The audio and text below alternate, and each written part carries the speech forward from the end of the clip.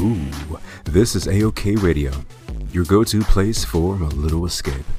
Inner child, current child, adults, come on down for an easy listen. This is I Escape signing on. Whoever and wherever you are, welcome. The escape begins right now.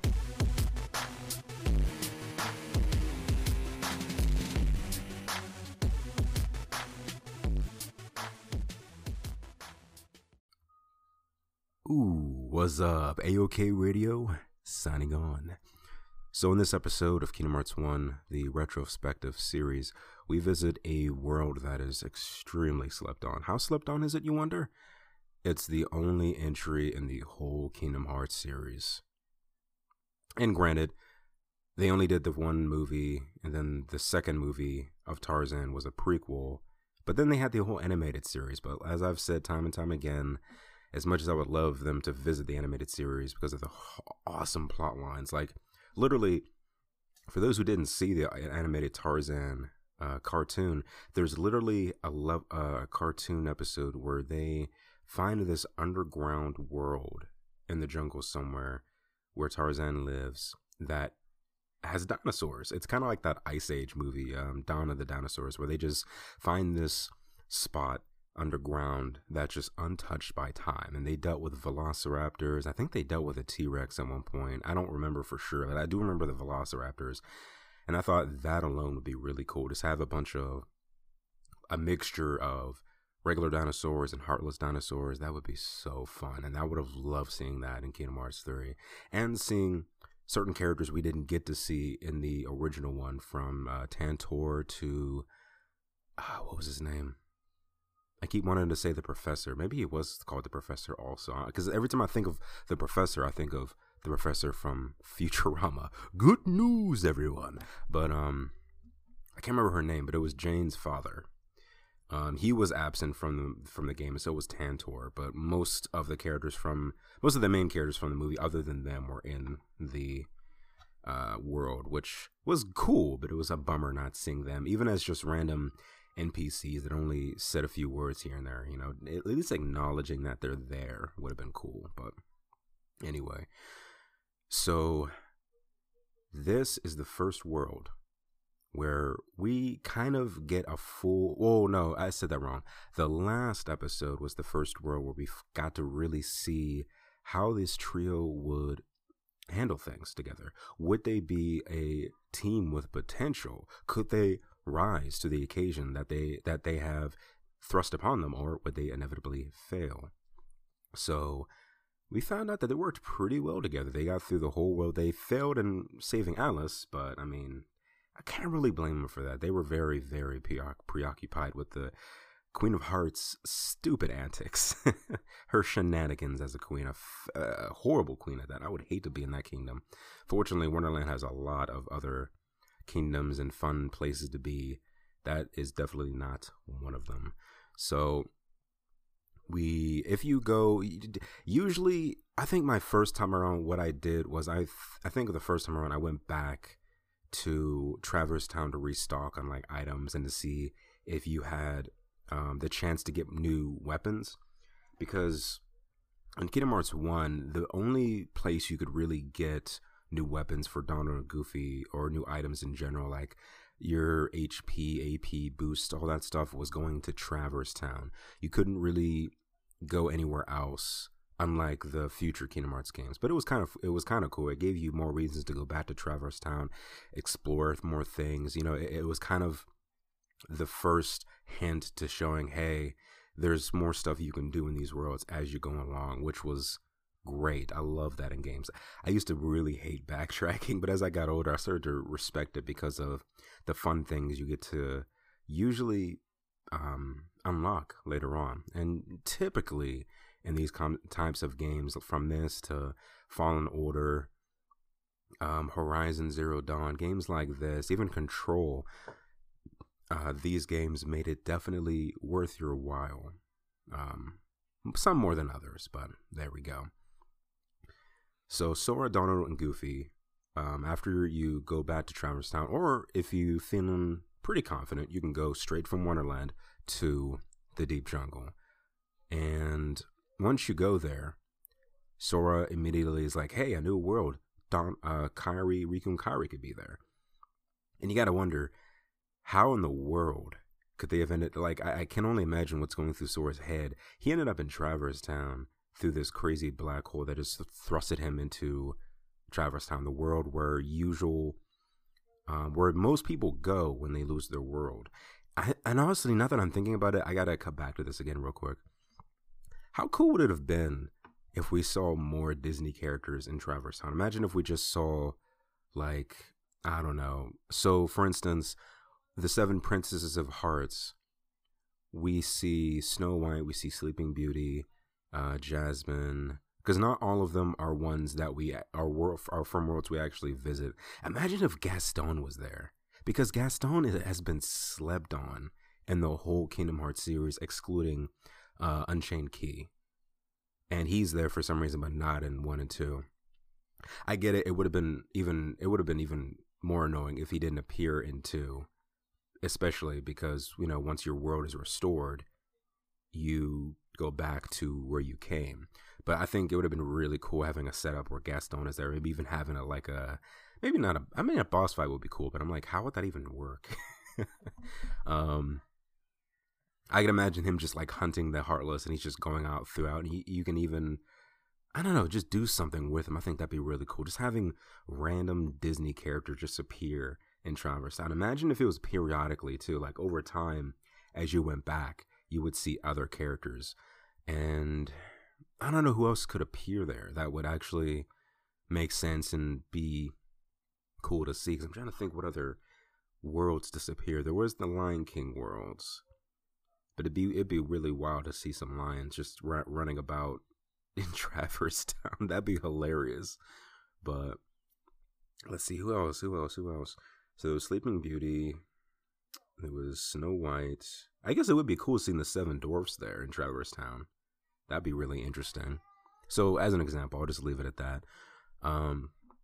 So obviously Sora wants to go down there because he obviously wants to find his friends. He's desperate. He wants to make sure he covers all of his, he just wants to cover all his bases. Donald and Goofy are just like, or no, Goofy is kind of just chilling. He kind of, it's kind of funny. He does like talk, but mainly I forget what he even says. I think he's trying to keep the peace, but it's not really working. He's mainly chilling, like I said. It's mainly Donald and Sora arguing here. Donald just goes about saying, King Mickey wouldn't be in a backwater place like this. We're gone. And already you can see, yikes, Donald is already not keeping the deal that they had. And technically, they never they technically did shake on it. They did the all for one and one for all thing. That's shaking. That's their version. That's Donald. Not Sora, because that was his first time. But I guess I can count him in there too. But originally, that was Mickey, Donald, and Goofy's thing in other cartoons, mainly in the Three Musketeers one. But of course, obviously, that's a reference to that and other things. So that's their version of shaking on it. Like, hey, we're gonna do this together. But automatically, Donald doesn't even mention Kairi and Riku. He automatically just focuses on the king, which shows a good character. It shows Donald's personality. He's tunnel vision mainly on the king for obvious reasons, but it's showing that he doesn't really care about Sora's interests. He only is focused on the big issue, and I can't really be mad at him at that. But I am mad at how Donald handled it. He's not showing any empathy for Sora, and that sucks. So Sora actually takes control of the ship. He's fighting to get the steering wheel to force them to land, and this ends up making them crash the gummy ship. And this is something I always wondered about the Kingdom Hearts games. Where does the gummy ship ever end up at? Like, do they like park it just outside the atmosphere, and then the gummy ship like transports them down? Because that wouldn't really make sense, because if you look at, I guess it could make sense, who knows, they never showed it, but if you look at how it was in Disney Castle with Donald and Goofy and Jiminy getting on the gummy ship, it rises up on the platform to get in, and they just launch into space. So they must land the gummy ship somewhere. I'm kind of mad they never like touch up on that. Like no one ever sees this gummy ship and they're like, oh, what is this? I must look into this. Maybe I can flip it for some money. Like, no one ever tried to steal the gummy ship. Granted, maybe they camouflage it. I don't know. Maybe what if they like shrunk it down and like put it in their pocket or something? That'd be kind of cool. Kind of like how the Flash has his whole, well, was it Barry? Or I think it was Barry. I think it was either Barry or Alan. I think it was Barry who would have his whole suit in his ring, and he would pop it open and it would just pop out. Can't think of it. Oh, or Ant-Man with like the tank and stuff like that from the Ant-Man movies. So I think that'd be kind of cool. But anyway, that's just something I wish they would establish. It'd be kind of a cool running gag if someone always tried to like mess it up or something. So they end up in different spots of the deep jungle. Sora crashes head first into Tarzan's parents' old treehouse. And wow, he should be dead. This shows how adorable Sora is. Not just his shoes, which could probably fall from the moon down to Earth and still be fine, just because of how big his shoes are alone. But he could fall on his head from wherever he fell. He fell at least a good 50 feet. At least, crashing through wood, and probably landed on his head too, and was fine. No broken bones or nothing. That's awesome. This dude is remarkably durable. Down on Goofy Land elsewhere, Goofy is saying how he hopes Sora's okay, and Donald's like, who needs him? And he's already forgetting, dude, you need Sora. This is the whole reason y'all are out on this adventure. You got orders from the king to have Sora with you, or whoever had the key. You're being pretty bad as the king's mage right now. Like his second in command, basically. What are you doing, man? Or I guess third in command, because you have the Queen Minnie, so I don't know. They're kind of like, I don't know. I was gonna say, I guess the king and queen, they're kind of like head to head, so they're both like in command, and then the second in command, the second tier, I guess, would be the mage, and then the king of the guard, which is who Goofy is, but whatever.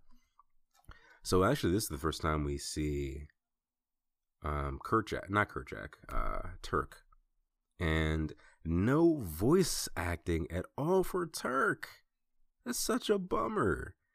And I know it was oh shoot, what was her name? Oh, she was on All That. Dang, I forgot her name. Oh wait, let me look that up real quick, and while I'm saying that, I can comment on some other things too. So what they did here was actually interesting. The whole idea of Deep Jungle, it takes place when they are pretty much well established. So it's obvious that they've been there for a few weeks. Clayton mentions that, and so at this point, you can see in the camp when Sora ends up there, meeting with Donald and Goofy at a later point. You see they've been there for a couple of weeks. Tarzan has learned English, loose English, and overall, I think that's kind of cool. But you would figure that Donald and Goofy would be able to, converse with other animals, even if they weren't speaking English. But I mean, maybe that's not really, I don't know, maybe that's just an ignorant thing to say. I don't know. Oh, okay, Rosie O'Donnell, there we go. I thought she was in All That. Maybe I'm wrong. I don't know. So apparently, Rosie O'Donnell only reprised her role as Turk once.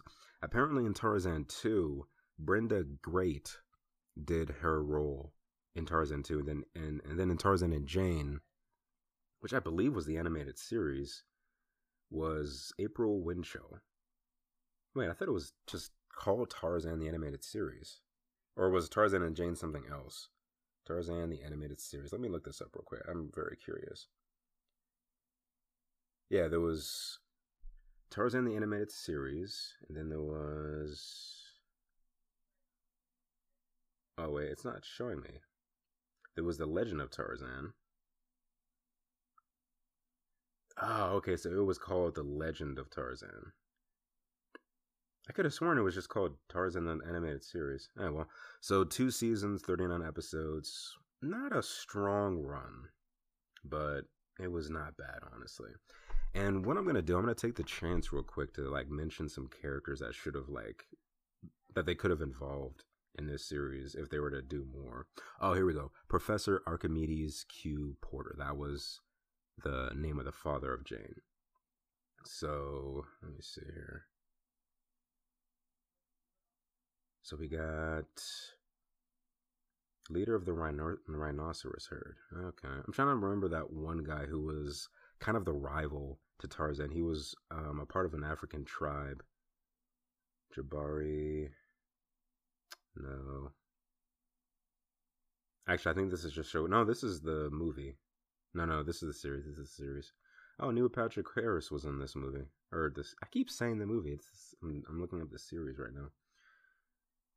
Oh, you know what would be a really cool thing? It would have been really cool having the sister of Clayton like come back, because in one animated series episode, she came back and poisoned Tarzan to get revenge on him for killing her brother. And I thought that would have been an interesting like plot point. Like that's one interesting thing.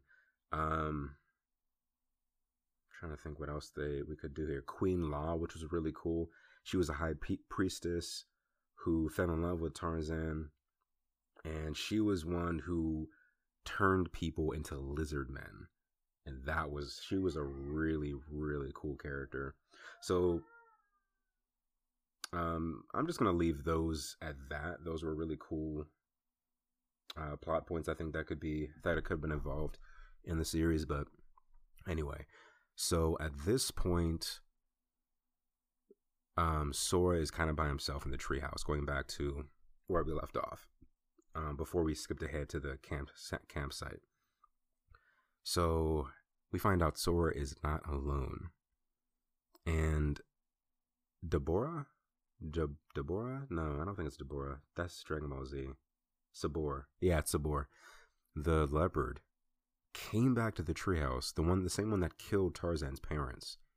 He comes there to attack Sora. You have a short little mini boss, and a cool little reoccurring boss actually. And who comes in to save you? George of the Jungle himself. No, I'm joking. It's Tarzan. And that was your introduction. And you kind of see after this fight, after he saves you, they have their interactions. Sora's kind of confused because Tarzan's kind of just imitating what he's saying, speaking a little bit of gorilla, and Sora's kind of trying to make sense of what's going on here. He's trying to, and at this point, he sees a glimpse of Kairi walk behind Tarzan, and it seems surreal. It kind of seems almost dreamlike the way she's walking about, and this is kind of the first foreshadowing of where Kairi is and why he only sees instances of Kairi but never anything of Riku, even before he realizes what Riku has been doing, who he's become, and so forth. It's a cool foreshadowing of what's to happen in the future, which I thought was really well subtle writing. And I'll mention that too at a later point because I don't really want to spoil it just yet. I mean, most people who are listening to this are fans who know it all, but just in case, I guess it doesn't really matter. Well, okay, I'll just say it. If you don't know, skip ahead like 15 seconds. I like how they established, and this is the spoiler part right here.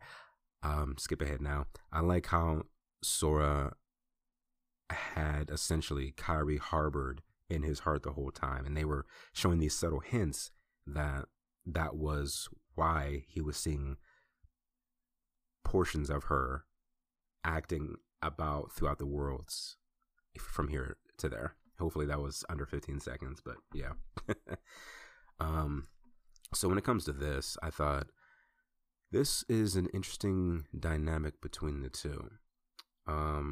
Sora at first gets excited that he's finally kind of breaking that language barrier with Tarzan. And he's like, yes, I'm looking for my friends, Donald and Goot. He stops, and then he kind of starts to remember what just happened, and then he goes, you know what? No, never mind. I'm looking for my friends, Riku and Kairi. And at this point, you kind of see this little issue grow between the two. I feel sorry for Goofy because he's kind of just the third party in this. He's the one who's actually like, man, I hope Sora's okay. And Sora's just like, forget that talking dog and duck. I don't care. And yet I'm still surprised that how Sora looked at these two and never like freaked out that there's a talking dog and duck. And they obviously they're sentient, they're talking to him, and they're just like, what? I'm mad Sora never had that interaction because there's no reason for him to look at them and go, oh, this is normal. But anyway, with that, they go on, we venture off into the deep jungle. The music starts, and man, does the music get me hype every time. And the title sequence of Deep Jungle was really cool. I was kind of just like punched out into the sky, which is really cool. Tarzan goes off and leaps off the treehouse into the jungle, showing where you need to go. And this actually is a time that I usually take to explore the treehouse a little bit, because you can find some chests laying about. Some of them you can't get just yet, but there are some chests you can get, whether it's at the base of the treehouse, back inside, and so forth. And then once you go down to follow him, you add him to your party, of course, and you can go on this cool little mini game that I never really cared too much for about the mini games in this series, but I think this was fun. It was definitely something that showed the people who design the levels of these games were designing them with care, because who didn't look at Tarzan with the whole vine surfing thing and think that would be something I would love to do, but I would never do it without any shoes on. How can you imagine the calluses on Tarzan's feet doing all that vine surfing for years? Can you imagine the splinters he must have got when he first started doing it? Ow. I mean, just one big callus, like the palms of his feet are just one big callus and nothing else. Like there's nothing that can be done about that. Just one thick callus. That just sounds horrible, but that's what happens. At this point, there's you can actually go back to it at a later point and do more. So that was actually pretty cool. I liked how they handled that. You can come back and do more levels of it, which include collecting these fruits that actually reward you, get you some cool items later on. So it's definitely worth coming back to, and especially if you're a completionist to it, gives you some nice perks. They unlock as you progress in the game. I believe they're all fully unlocked by the time you reach Hollow Bastion, if I remember correctly. Or I could be wrong. You might actually be able to go back immediately after you beat the level, the story part of the level, and I think you can actually progress and do it all right there. I could be wrong, but either way, you try whatever. Or you could just Google it and see. Either way, it works out. And this is when you finally arrive at the camp. And this is when you find out Sabor is just, he is vindictive. He's vindictive and persistent. He just follows you around throughout the world, whether or not you have Tarzan in your crew. And I thought this was cool. You know, he's pretty much your first little mini boss. He just keeps coming back, and you don't have to beat him. You can just leave and he won't follow you. I mean, he might follow you sometimes. Like you can fight him in the campgrounds, and I think before you fight him for the last time as a full-fledged boss, I think he can get you in the campgrounds all the way up to the gorilla area, all the way to the gorilla's nest, I think. If not, he can get you at least in there and then the wild grass area. But yeah, he'll just keep coming back. And I thought that was actually really cool. But yeah, you don't have to fight him. But if you do fight him, you get a nice XP boost. And this is when the story finally uncovers of what's going on. Tarzan pretty much helping them learn more about the gorillas. But unfortunately, Clayton has more on his list than just communicating with the gorillas and learning more about them. He wants to bring a couple home, have some heads hung from his wall, pretty much, and that's not going to end well for him. I'll say that in the least. And here you can kind of get those hints because he flat out just says hunting gorillas at one point when Jane says, dude, we're not hunting them, we're studying them. What are you talking about? And I'm just like, man, you guys really goofed when you got Clayton. Like, wow. But it's whatever. So Sora kind of has this conversation with Jane. She's really happy to see him. Clayton just badmouths him like, these guys look like they're from the circus, and like you can't really argue with that. You have a kid with big yellow shoes, brown spiky hair, this big key, and then a talking dog and duck, which they're not surprised at all either. And this is kind of a running theme. No one is ever surprised throughout the whole series of a big talking dog and duck, even when they're in the more realistic worlds like I was about to say Tarzan again, but yeah, right, from even Agrabah, because there's not really, you got Abu, but he doesn't talk. He just, I mean, he does talk, but he doesn't speak English like Donald and Goofy do.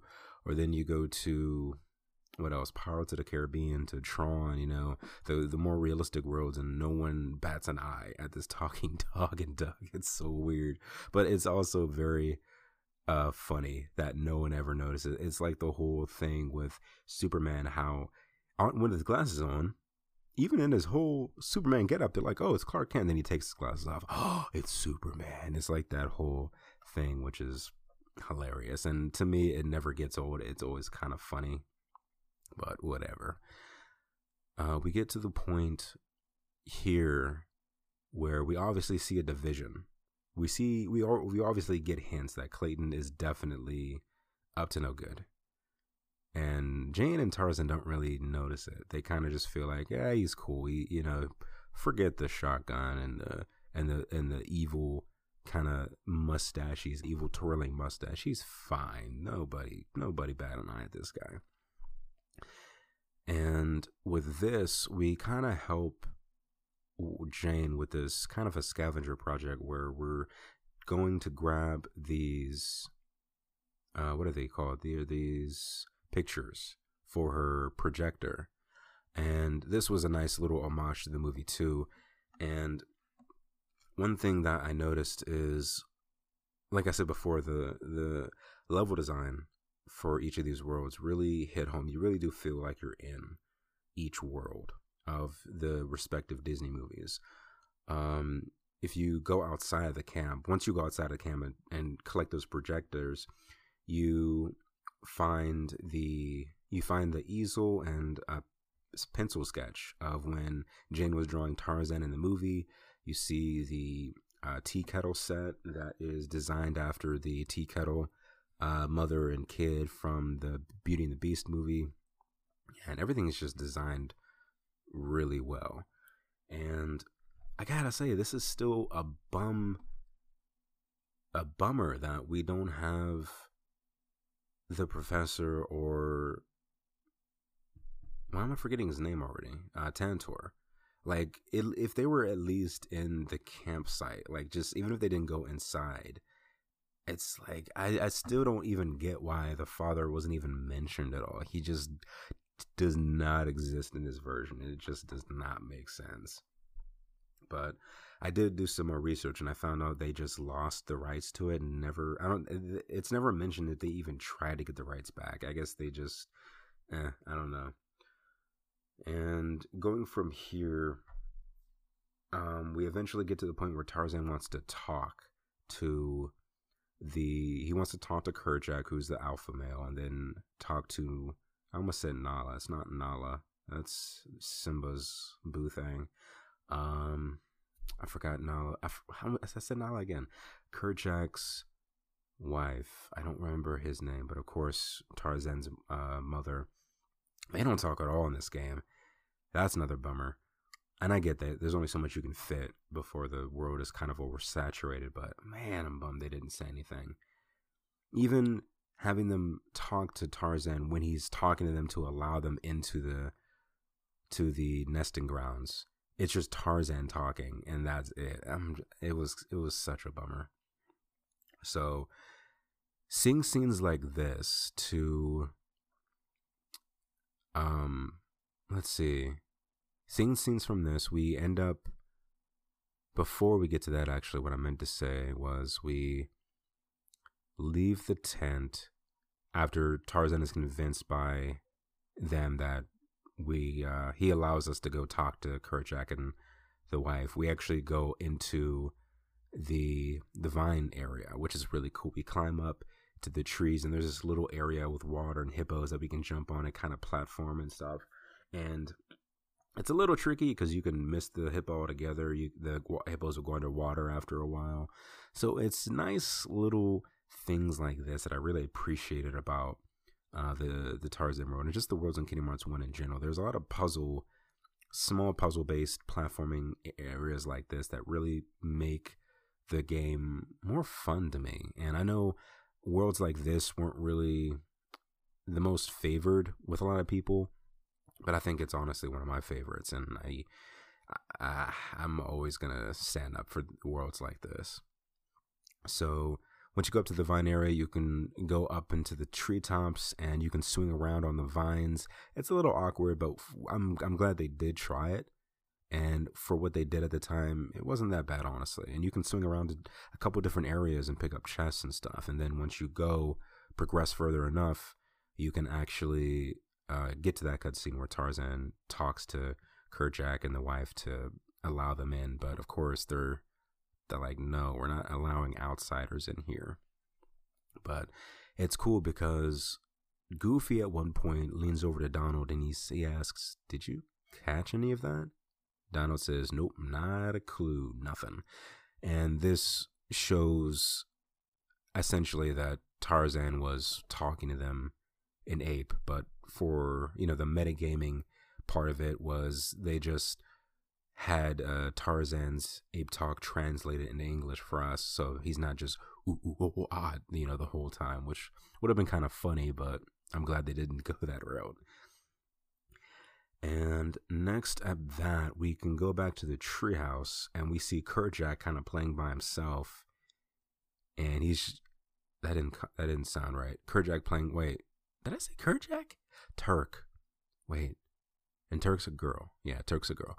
Turk was playing by herself, excuse me. She's kind of just messing with this globe, just spinning it around. And who do we see aiming down his sights at her? Clayton. I'm just like, how did he find the treehouse? How did he get so far ahead of us and we didn't notice? It's just crazy, but I'm guessing he must have just separated himself from us at one point and just went up to that treehouse and was about to legit just body Turk. And who saves her? Donald Duck. And I do like that too, because I think that was part of the reason why Turk ended up kind of like getting a crush on him at the end of the level. I think that was why, because Donald literally was the one that saved her life, because if he didn't yell like that and cause Clayton to miss the shot, yeah, Turk would have been a trophy for Clayton, hands down. And yeah, Clayton has some splaining to do. So at this point, and this is what surprised me. I'm actually very surprised we didn't see like a fight scene happen at this point, because when Turk goes up there and flees, she runs past Kerchak, the one who kind of legitimately has anger issues in the movie a little bit. I'm actually flat out surprised he didn't go on and fight Clayton. And to be fair, he did fight Clayton in the movie and died. Or wait, did he die? I'm pretty sure he died. If he didn't, he got mortally wounded at least. He got shot by Clayton, hands down. And I'm not saying I wanted Clayton to die. I'm not saying I wanted Kerchak to die, but I would have loved to see them fight still. And seeing a different version of why he would have fought Clayton would have been really cool to see.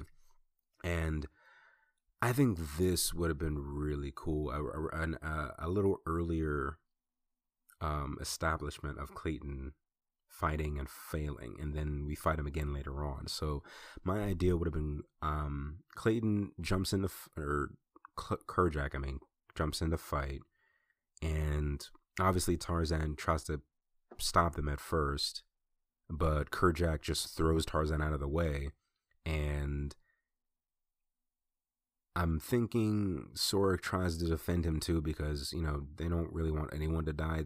It's kind of, I feel like that would be Sora's his heroism shining. He doesn't want to see anyone die or get mortally wounded. Yeah, Clayton was in the wrong, but he deserves, like, at the very least, he should just be kicked out of the jungle, and that's it, you know? Because obviously Kerjak would have tried to kill him, or Clayton would have tried to kill him, vice versa. So either way, it wouldn't have ended well, most likely. And I think that would have been really cool, having a bit of a boss fight between the two of them. Like, imagine if you had to, like, fight both of them, like Kerjak and Clayton. You had to, and with Tarzan, you had to, like, subdue both of them, and then Clayton flees.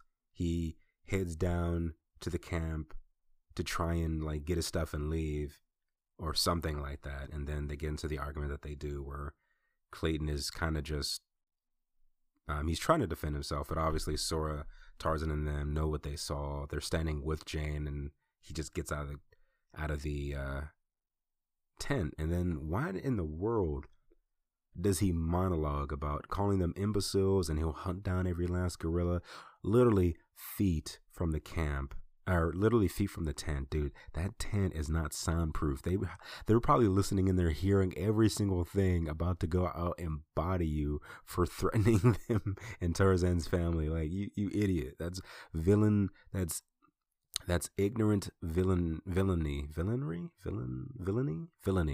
That's ignorant villainy 101. That's why most villains lose most of the time, because they just don't think. But anyway, at this point, he ends up getting attacked by Sabor, and he shoots. And this is a cool part of the game where we end up having to kind of run about saving the gorillas from the Heartless that are appearing now. And who... Because actually, now that I think about it, if I remember correctly, I wanted to say before this, Heartless weren't really appearing in the world. I could be wrong. But I'm pretty sure they don't appear until this point, because it was Clayton, the darkness in his heart, that drew them to this world. If I remember correctly, the only thing you fought before then was Sabor. And like I said, I could be completely wrong about this, but I think that's how it worked. And plus, the villains of evil, the League of Evil, I should say, the Legion of Doom themselves, the Disney Legion of Doom. I think it was Jafar who had said, yeah, it was his own darkness that brought them to this world, that caused his downfall, literally. And at that point, we end up just saving all the gorillas, and then we find out Jane and Turk get kidnapped. Then we have to go up to the treehouse, find some more Heartless, and fight this weird fruit that I never quite understood why that was a thing. Why are we finding this purple fruit? Why are we having to destroy this purple fruit that just... I never understood it, honestly. I'm still trying to figure that out to this day. What was the purpose of that?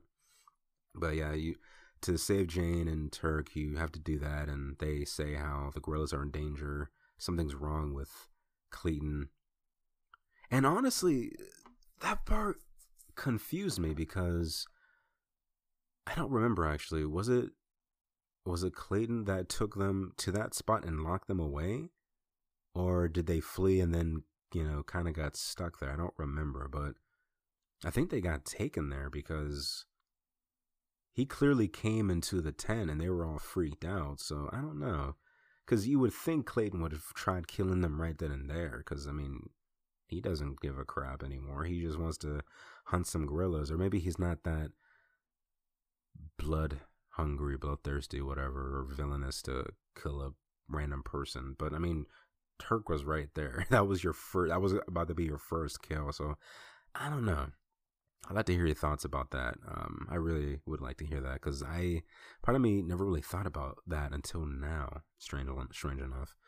So next up with this is when we finally get to fight Sabor. Once we clear out all the Heartless that are attacking the gorillas, and they get to go. And fortunately, they give us some gummy ship pieces, which when I first played it, I thought, oh, really? No elixirs or nothing? No cool items for Donald and Goofy, just gummy ships? Then I realized, it's kind of cool. You get some cool, if you really take the time to delve into the gummy ship stuff, it actually is more fun the more stuff you equip on your gummy ship and all that. But of course, I didn't know that at the time.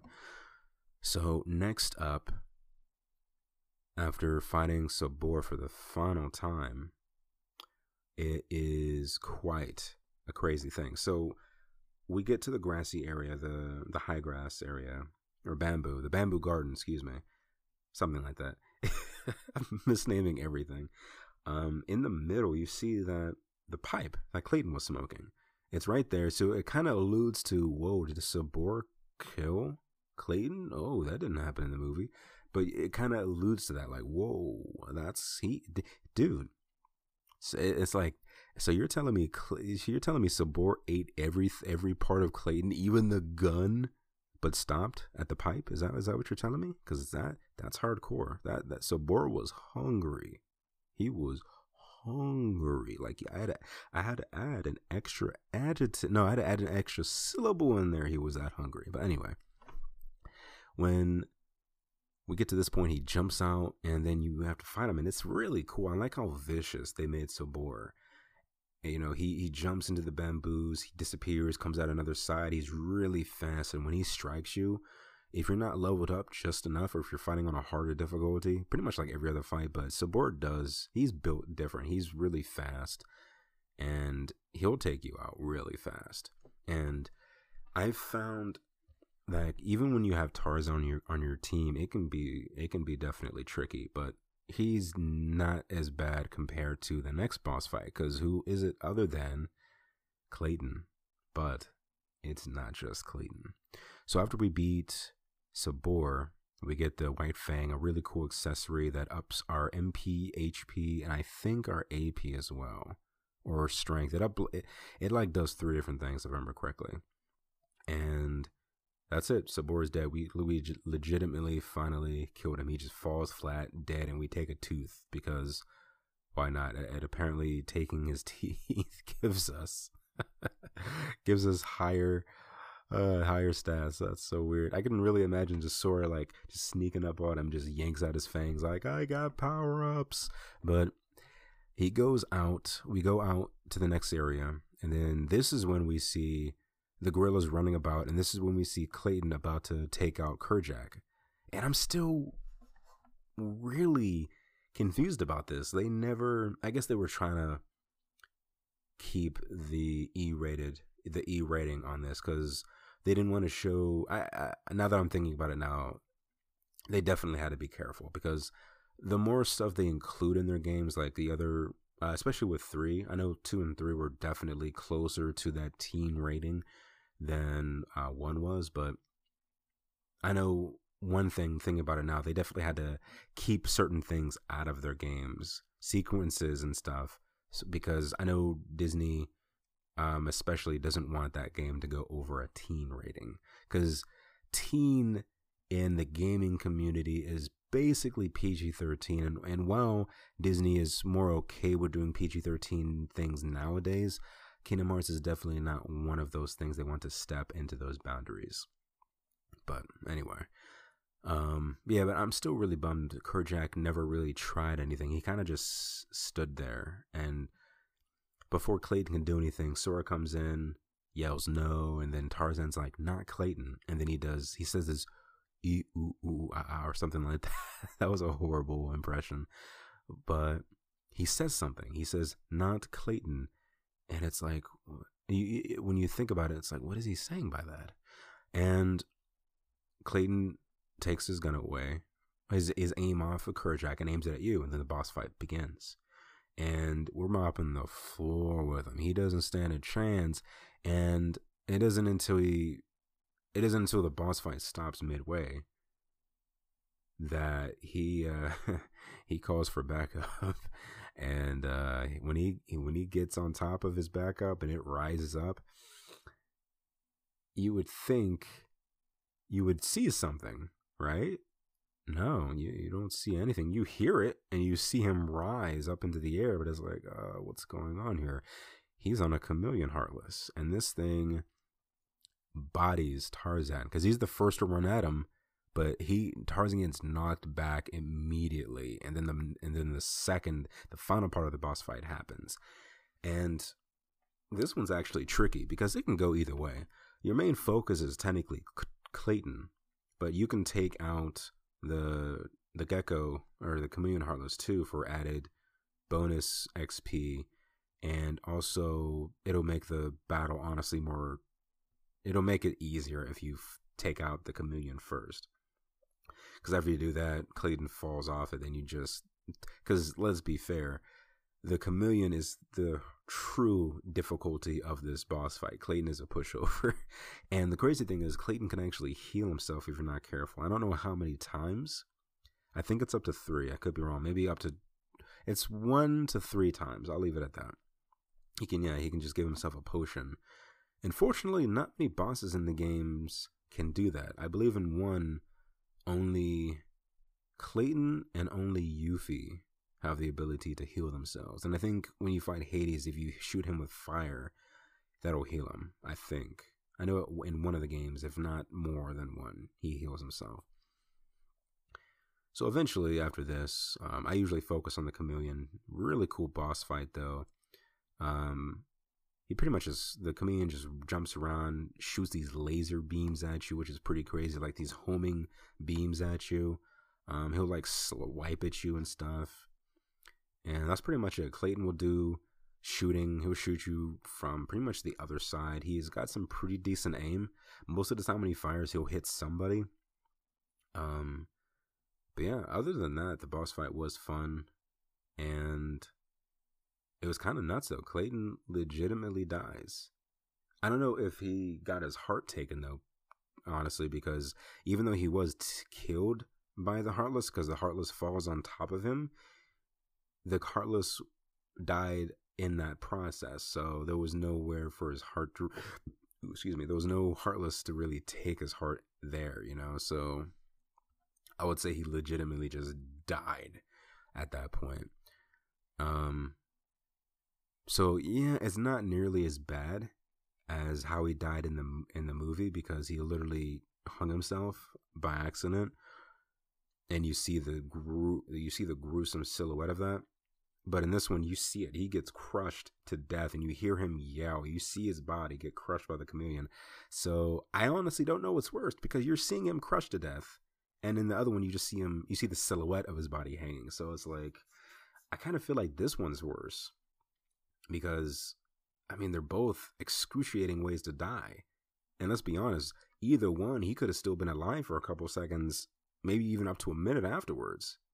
You never know. So, there we go. After this, Kerchak just thanks you by throwing you out of the ape area.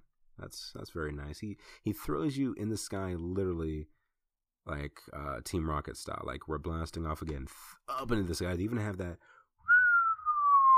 sound effect, and I was just sitting there like, really? We just saved you. Why are you throwing us out like this? We did nothing but save you guys this whole game, and I was legit. I'm still mad to this day how that happened.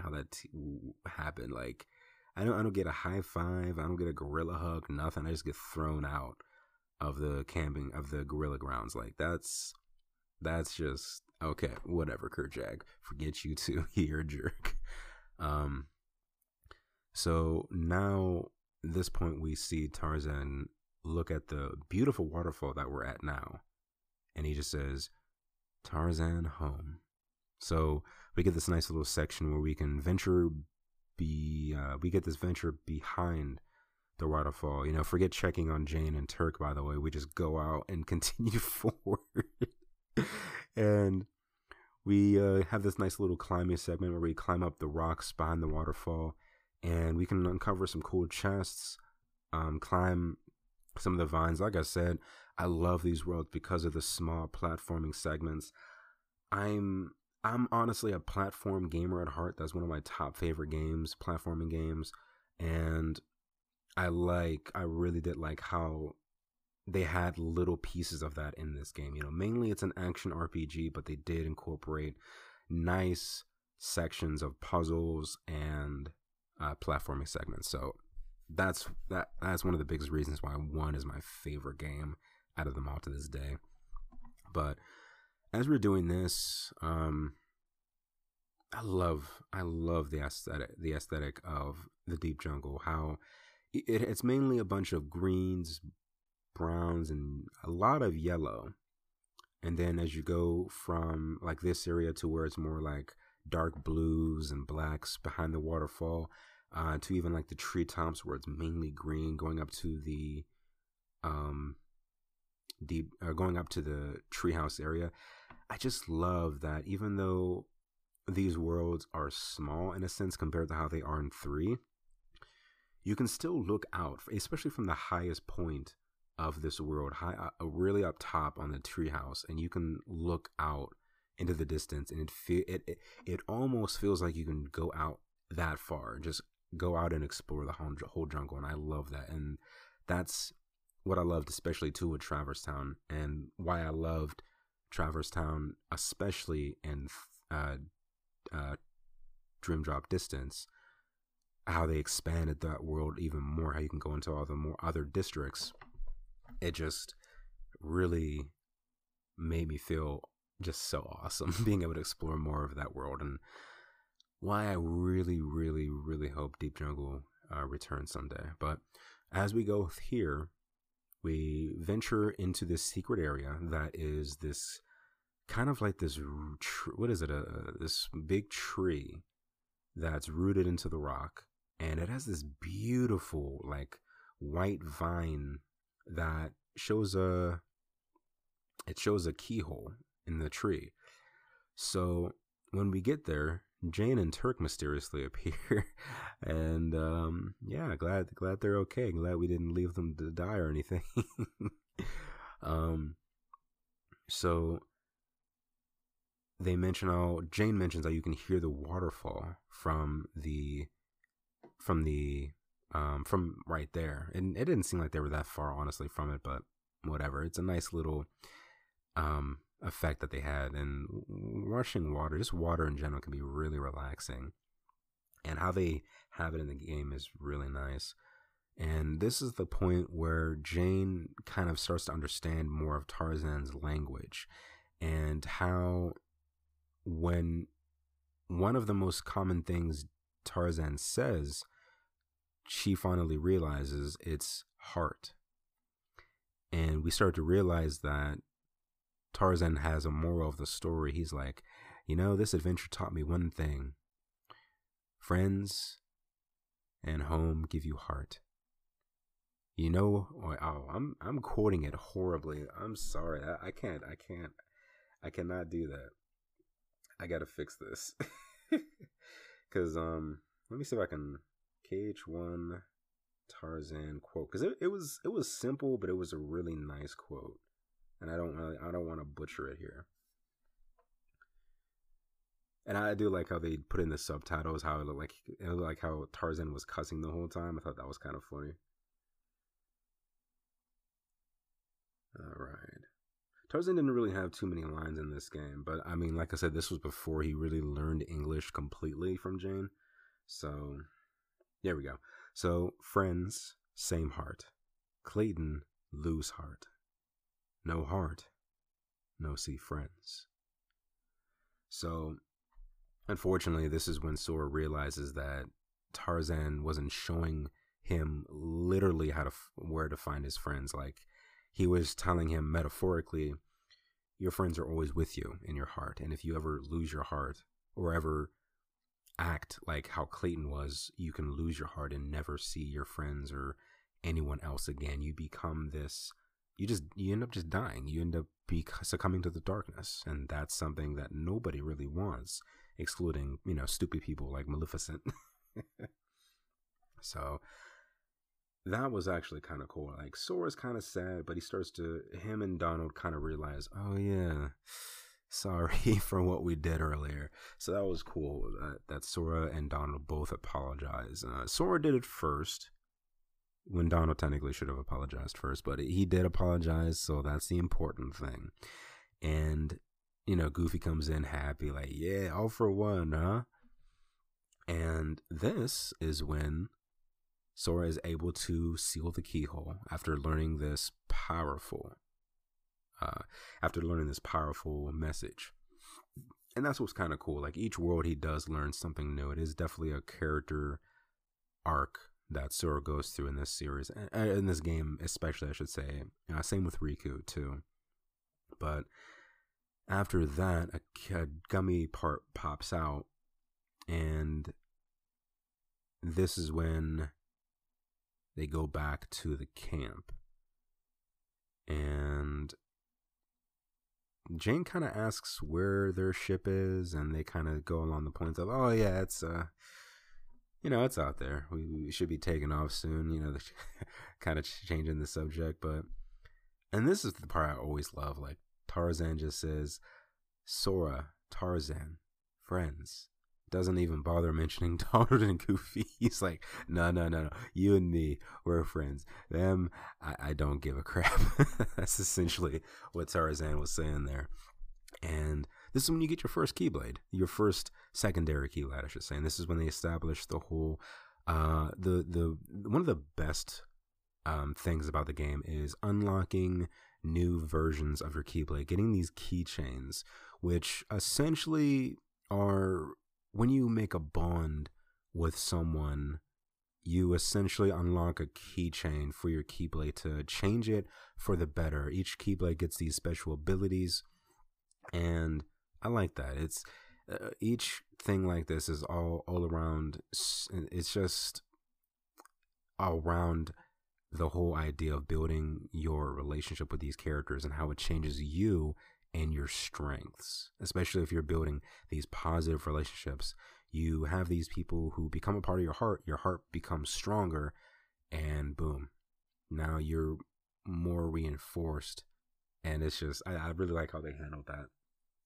And of course, this new bond you have with Tarzan especially gives you the Jungle King Keyblade, which honestly, it's one of my favorite Keyblades in one. I really wish that one had the ability to upgrade your Keyblades so you could use them later on, even when you had stronger Keyblades unlocked. But unfortunately, we don't. So I don't really get to use it very long. I mean, I get to use it for, like, I think 2 more worlds. Technically. Yeah. Well, a world and a half. But yeah, I really like the design of it. And compared to the one you get next, I prefer Jungle King, honestly. But in this game, it really matters a lot which one you use. And 2 and onward, you can play around a bit with other ones and be okay. But in this one, you do have to upgrade to a higher attack Keyblade. Otherwise, you're going to have a little bit of trouble. So, and unfortunately, this is the last time we ever have any story-related Tarzan stuff in the Kingdom Hearts series because of, like I said, the whole Edgar Wright's copyright issue, and Disney never being able to secure the rights again. But as a whole, I feel like this was a really nice way to end it off. Tarzan and them are safe. They get to continue the storyline of the movie where Jane continues to teach Tarzan more as she teaches him as he teaches her, and they grow together, end up falling in love eventually. And she gives up her life in England to live in the jungle with him. And it's dope, man. I mean, the whole Tarzan story is really great. I can't emphasize more how much of a shame it is we don't get any more of that in the series, but that is pretty much concludes the story. There's other things you can do. Like I said, there's nice backtracking stuff you can do from doing the Vine slide. You can come back and finish that. You can come back and do the the trinities, because I think there's only blue. I think there's only blue trinities. No, I think there's a white one as well. So you have to come back, because for most people, I'm sure you had Tarzan for most of your playthrough of this level, so you would have had to come back with just Sora, Dawn, and Goofy, because only they can do the trinities, which was a nice little way to kind of backtrack, which is clever. And there's other chests and stuff you need to get that you can't get unless you get more abilities like high jump and glide. So all around really interesting. There's a couple methods too where you can like make items to a degree in the camp area. Never really cared to do it, but there's that, and there's other things you can do in the final mix version, or if you have 1.5, you can come back and do some other things like the mushroom mini games that'll grant you what is it? I think it gets you the ability to wield Ultima later on as well. And I mean, just coming back to vibe with Tarzan and the music, I mean, too good. And I forgot one thing too about the sliders. So once you collect those and go into the I almost said cavern. When you go into the tent, you can have Jane play them, and I found this interesting. At one point, she shows this castle, and it was Hollow Bastion, and Sora at this point says, "Weird. I've never been there, but it feels familiar for some reason." And that was another foreshadowing of Kairi, who comes from Hollow Bastion. Now, mind you, I don't know why Jane has a thing of Hollow Bastion. Maybe England is her Hollow Bastion. I have no idea. Maybe I think that kind of shows she did come from Hollow Bastion and just never. But that would mean she traveled from another world to this. I don't know. It's kind of weird. Did anyone else ever wonder that? Why she had a slide of Hollow Bastion and not England? I don't know. Or maybe it was just a random castle that just looked like Hollow Bastion, but that wouldn't really make much sense. I don't know. So we're going to end this episode off with a couple different things I found out. And if I can find them real quick. Oh, wait, did I think I goofed. Hold up. Don't I have it? There was this thing I had where it was showing the fun facts about Tarzan's world. Okay, I gotta look it up again. Hold up. Deep Jungle. Alright, so this is taken from the Kingdom Hearts wiki at kingdomhearts.fandom.com. And if you scroll down to the bottom, there's a couple things I thought that was interesting here. So of course, in some of the treasure chests, you can find 3, 6, 9, 12, about 12 about 12 of the Dalmatians puppies, which is good. Oh, actually there's 2 minigames. There's the jungle slider, and then there's the vine swinging, which is also a minigame I didn't realize. So here are 3 trivia items of Deep Jungle. So the first one is, while Deep Jungle wasn't included in Kingdom Hearts Chain of Memories nor the remake due to copyright issues, the world, the characters, and the story involved from the first Kingdom Hearts game is still as much a part of the storyline of the series as any of the other worlds. Creator Tetsuya Nomura did intend to add the world into the game as seen in a rough sample of the game being made. The world was removed when Square Enix couldn't secure permission from the original copyright holders of the Tarzan license to use the world in the game. The native Power Wilds and Bouncy Wilds were then moved to Olympus Coliseum. So that makes sense. And also why we didn't really see them again until 3, because we saw them in 1 in Chain of Memories and they just vanished again until 3, which was odd. But yeah, so honestly, even if they were going to be included in Chain of Memories, I don't think we would have probably gotten them again outside of that, honestly, unless they decided to add in some original stories or anything. But I mean, hey, we got Agrabah and Neverland and Olympus throughout the series with either their own stories or kind of an expansion of the first movie like Olympus was. But I don't know. I don't think Tarzan would have been as popular enough in the community to bring it back for more stuff, but that would have been really cool. So this is what I did mention too earlier. In the camp right outside the tent, there was a table with some objects on it. Among them is a teapot and a cup which bear a uncanny resemblance to Mrs. Potts and Chip, as was also seen in the movie. And the last one is, after completing the events that transpire within the deep jungle, there is a cutscene which depicts a captured Princess of Heart before the Disney villains. If the player was already locked if the player has already unlocked Wonderland, locked Wonderland, I don't know why I kept saying unlocked, this is Alice. But if they have not, it is Snow White. So I goofed.